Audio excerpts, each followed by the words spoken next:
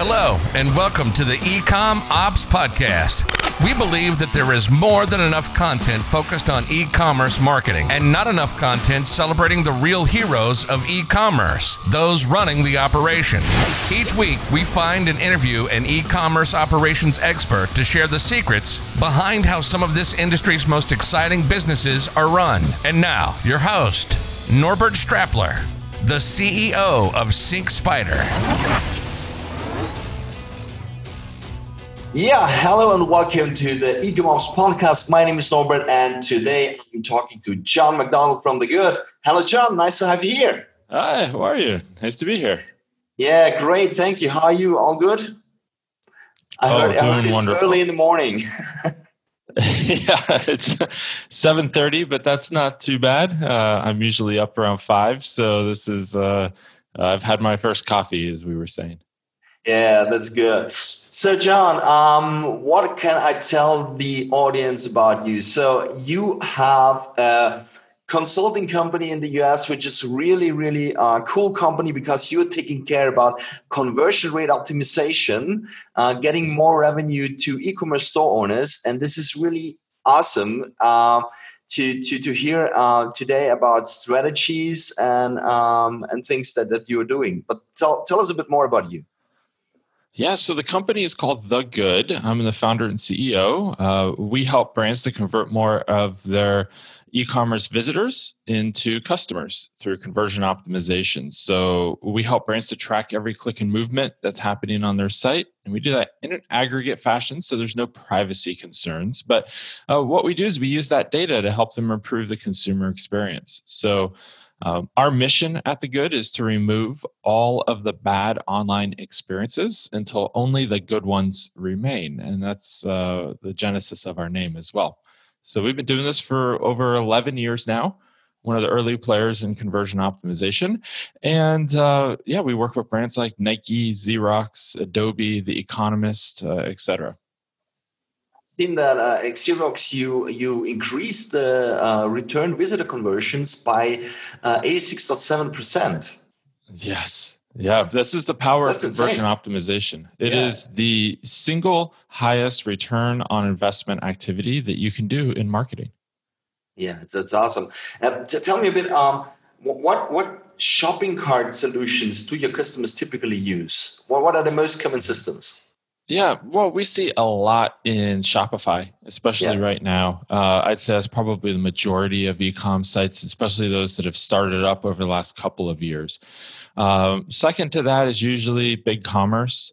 And then, those two software as a service providers are really getting growth over the last handful of years. And most of the folks we're seeing are moving off of platforms like Magento. WooCommerce is definitely for smaller shops typically, but it's pretty flexible. So I would say the majority, Shopify commerce is what we see. Cool. And your typical client, which size do they have? Generally, we're looking at clients that are over 5 million in annual revenue, 5 million US. But more important to us because we'll work with companies that are in that, maybe not just started up, but they could be in that second stage where they've gotten some investment and they're really growing quickly. What's more important to us than revenue is often visitors. How much traffic are you getting? And the reason that that's important for us is we do a lot of what's called A/B or multivariate testing, right? It's one of the data sources that we use.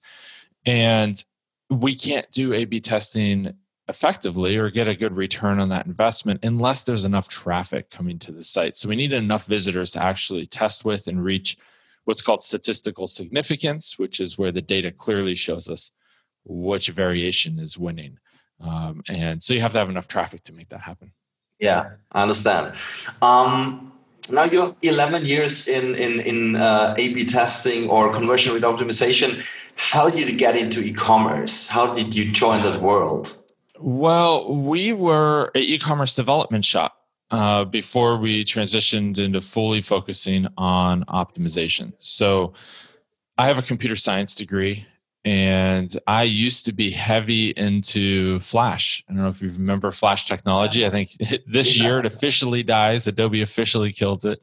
But, when I was doing a lot in Flash, we were focusing a lot on e-commerce, and there was a ton of great extensions that were in Flash. And Flash could go one of two ways. It could either be overly designed and just a horrible consumer experience, but cool, right? Or it could be it could be used as a tool to make an amazing consumer experience. And there was really no in between. It was really one end to the other, because people would have a lot of fun with it, which, all things great can get abused or be used for good, and it would have both. When I started the good, we started doing e-commerce more than anything else. And we got in early with working with a couple of brands like Nike, and pretty fortunate. And through those, really just realized early on, probably a year or two into the agency at the time, that development was becoming a commodity. Anybody could build. Shopify was just starting, and those type of platforms where you really didn't have to have a whole lot of technical skills to truly be able to run an effective e-commerce site. And our clients didn't really care about the code that was written in their site. As long as it worked, it functioned, and people actually bought something on the site, that was all they cared about. And one of the things we always built into every single engagement was 3 months of optimization after we launched the site. Now, this was more for a couple of reasons, not necessarily at the time around conversion optimization, because that term didn't really exist yet. It wasn't commonplace. I did this for two reasons. The first was that I wanted to set our team up for success. And what I mean by that is, I knew that when you launch a new website, especially something as complicated as an e-commerce website, it was not going to be perfect when it launched, right? So I wanted some time built in to where we could continue to refine the site, fix any challenges. And second, I wanted the client to know that we weren't going to just launch the site and leave, right? Most development shops, especially back then, do a launch and leave philosophy where they, launch a site, they meet the requirements of the contract, and then they're done with the project. But what we wanted to do was be able to support the customer after we launched the site. And so we built in 3 months of optimization. Now, after I realized that development was a commodity, I went around the country and I interviewed all of our customers. And I asked them why they chose to work with the good. And what I kept hearing was that we had this 3 months of optimization built in. That was what they valued. And so I realized pretty quickly that was what made us different and special, not necessarily the fact that we could build a good e-commerce website. So I decided to pivot the company to only focus on that optimization and dive a lot deeper into the data. And now that's called conversion rate optimization. That term came up a couple of years later. And we've done that for 9 years now straight of nothing but optimization. And you're using tools for that, right? So in Shopify, it's not that easy that you do that with the code. You need to implement a tool, and it's more or less JavaScript, changing elements on the fly, right?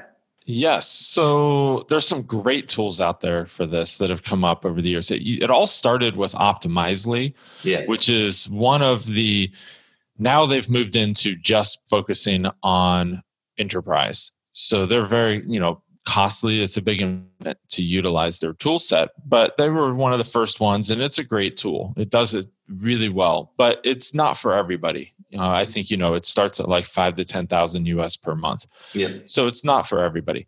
What's a lot more accessible and has done an amazing job over the past few years has been Google Optimize. Yeah. And as you mentioned, you put a small snippet of JavaScript on your site. And what that allows you to do is Optimize will load in all the code from that page, and then it allows you to alter that code before it's rendered to the screen in the browser. So the browser downloads all the code from the page and Google Optimize code. Really quickly, you can transform that code before it gets shown to the visitor. what that allows you to do is segment that visitor and decide what tests they're going to see and what tests they're not going to see. It also means you don't, as a site owner, you don't have to set up multiple sites. You can do all this optimization on one website, which is a common misconception. A lot of e-commerce store owners that are just starting out, they often think that you have to have multiple sites to do A/B testing. So you're sending people to site A and site B. It's actually a lot more granular than that. You can, on one site, run multiple tests and segment who sees what test and in what order.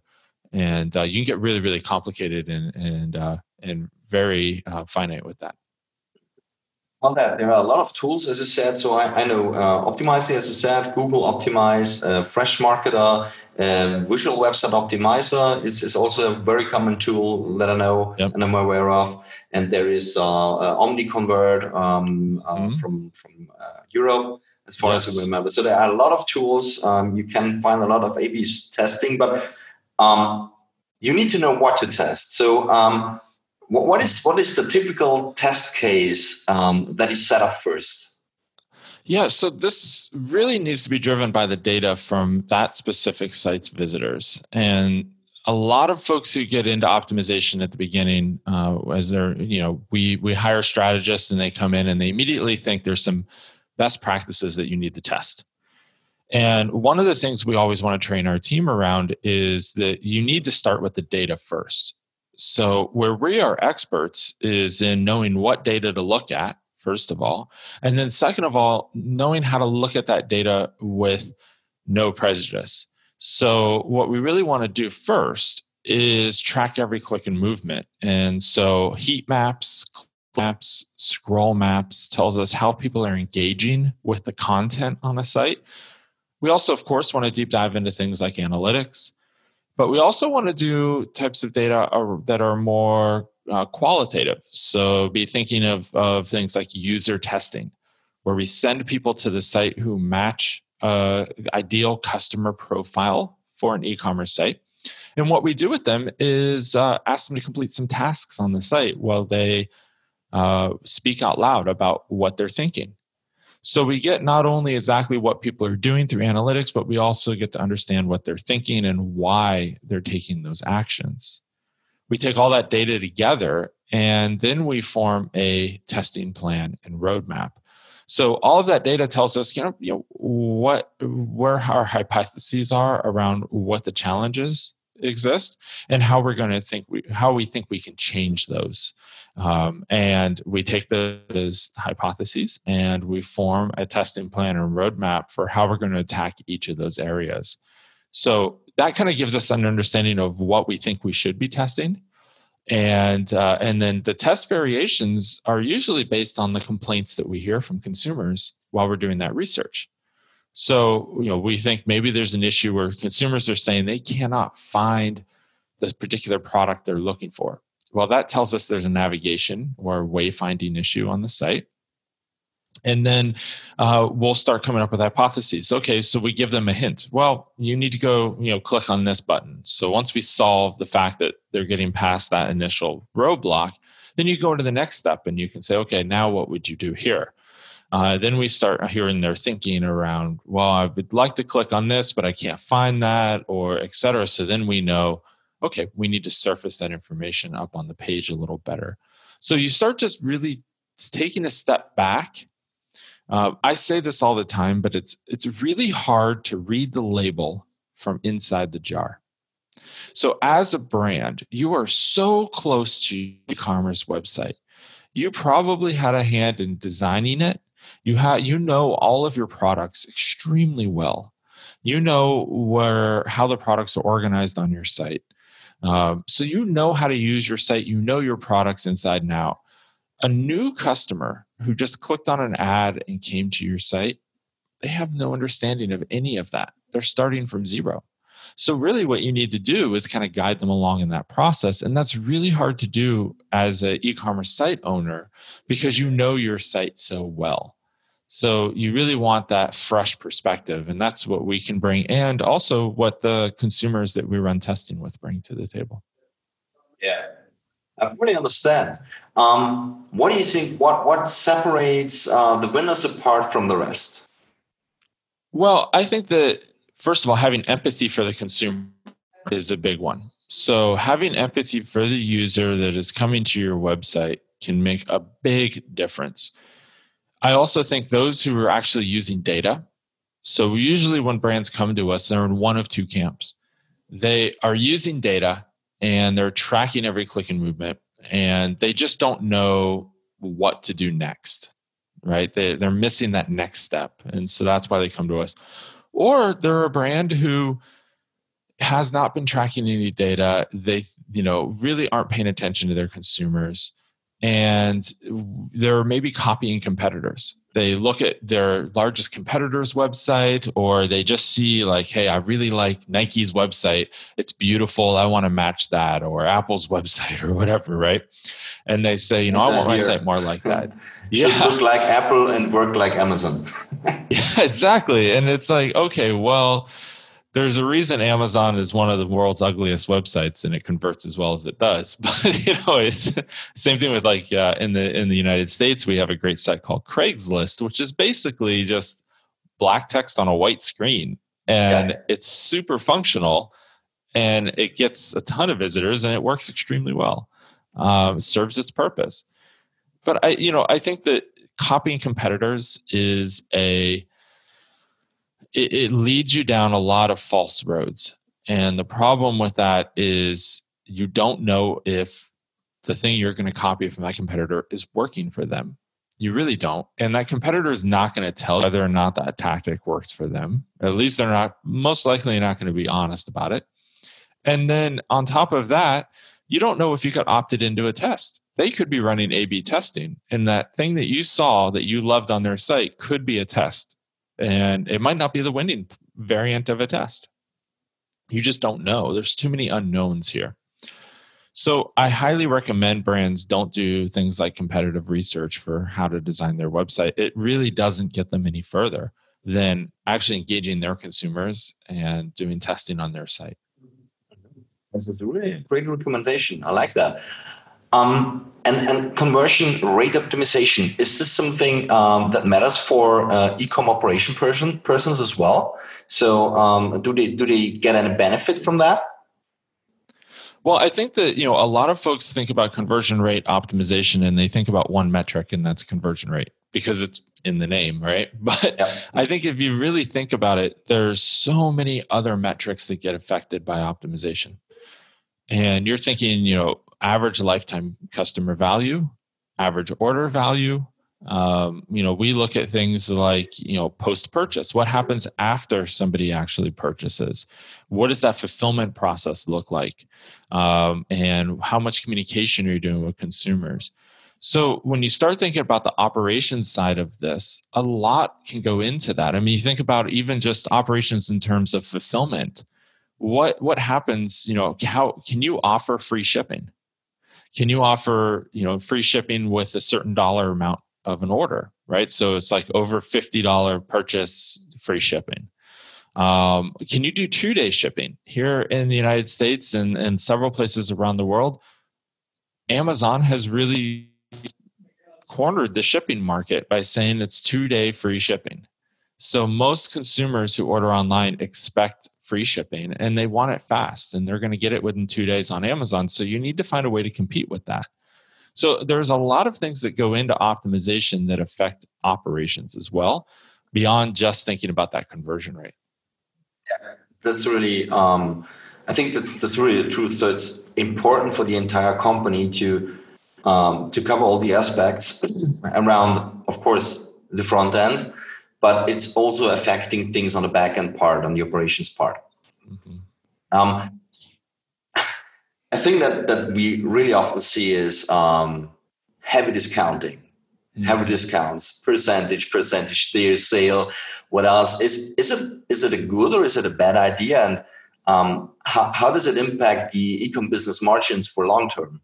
Well, I think first of all, I'm not a proponent of discounting at all. Yeah. I think that it should be eliminated. I think once a brand starts discounting, it is extremely hard to climb out of that hole. You've dug yourself a discounting hole, and how do you stop discounting? There's a couple challenges with this. A lot of brands will use discounting as an incentive to get like an email address, right? So you see those email pop-ups where, sign up today, you get 10% off, whatever it might be. The problem with that is, the problem with that is that you now have a discount customer who is always going to expect a discount, right? So you've brought in a first-time discount customer who never wants to pay retail price again. Secondly, you're forever a discount brand in the eyes of that consumer, right? So they no longer value your products as high. They now value your products minus whatever discount you gave them at the beginning. So a couple of things are going to happen. Next time that person wants to order, they're going to go back to your website and they're going to expect the discount. And when they don't see one for a returning visitor, they're going to open your browser, your site in an incognito browser so they get that pop-up again without your cookie being cookied. Or they're going to use a second email address that they have to sign up again to get that discount, which is just going to muddy up your data. It's really going to make your customer, your CRM, it's just going to have duplicate entries all over the place. And it's going to be really hard to track things like lifetime value.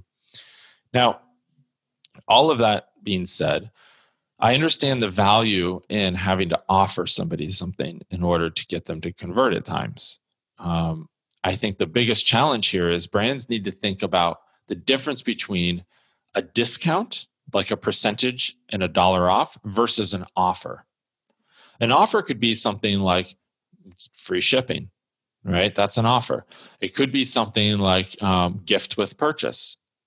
It could be something like buy one, get one free, right? Those are all do hurt the margin of the company because it's money off in some way, but it's a mental shift for the consumer. So instead of thinking about your site in terms of discounts, like $1 or percentage off, instead they're now thinking about what the extra value is that they're getting, right? So now they're saying, "Oh, I'm going to get a gift with purchase." That's extra value. And that's not something they're going to expect on every single purchase. It's just something that is an add-on right now. So I highly recommend brands think about offers over discounts. And discounts really just hurt the bottom line. I call them margin drain because they just drain your margins. It doesn't really help you. And the last thing I'll say on this is there's a massive consulting firm called McKinsey. They did some research on discounts, and they found that for every 5% that a brand discounts, they have to generally sell 19% more in volume due to that sale to make up the difference. Oh. And that hardly ever happens. Yeah. So, that adds up real quick. You have to sell 19% more product just due to that discount to cover what you're losing from that discount. Yeah.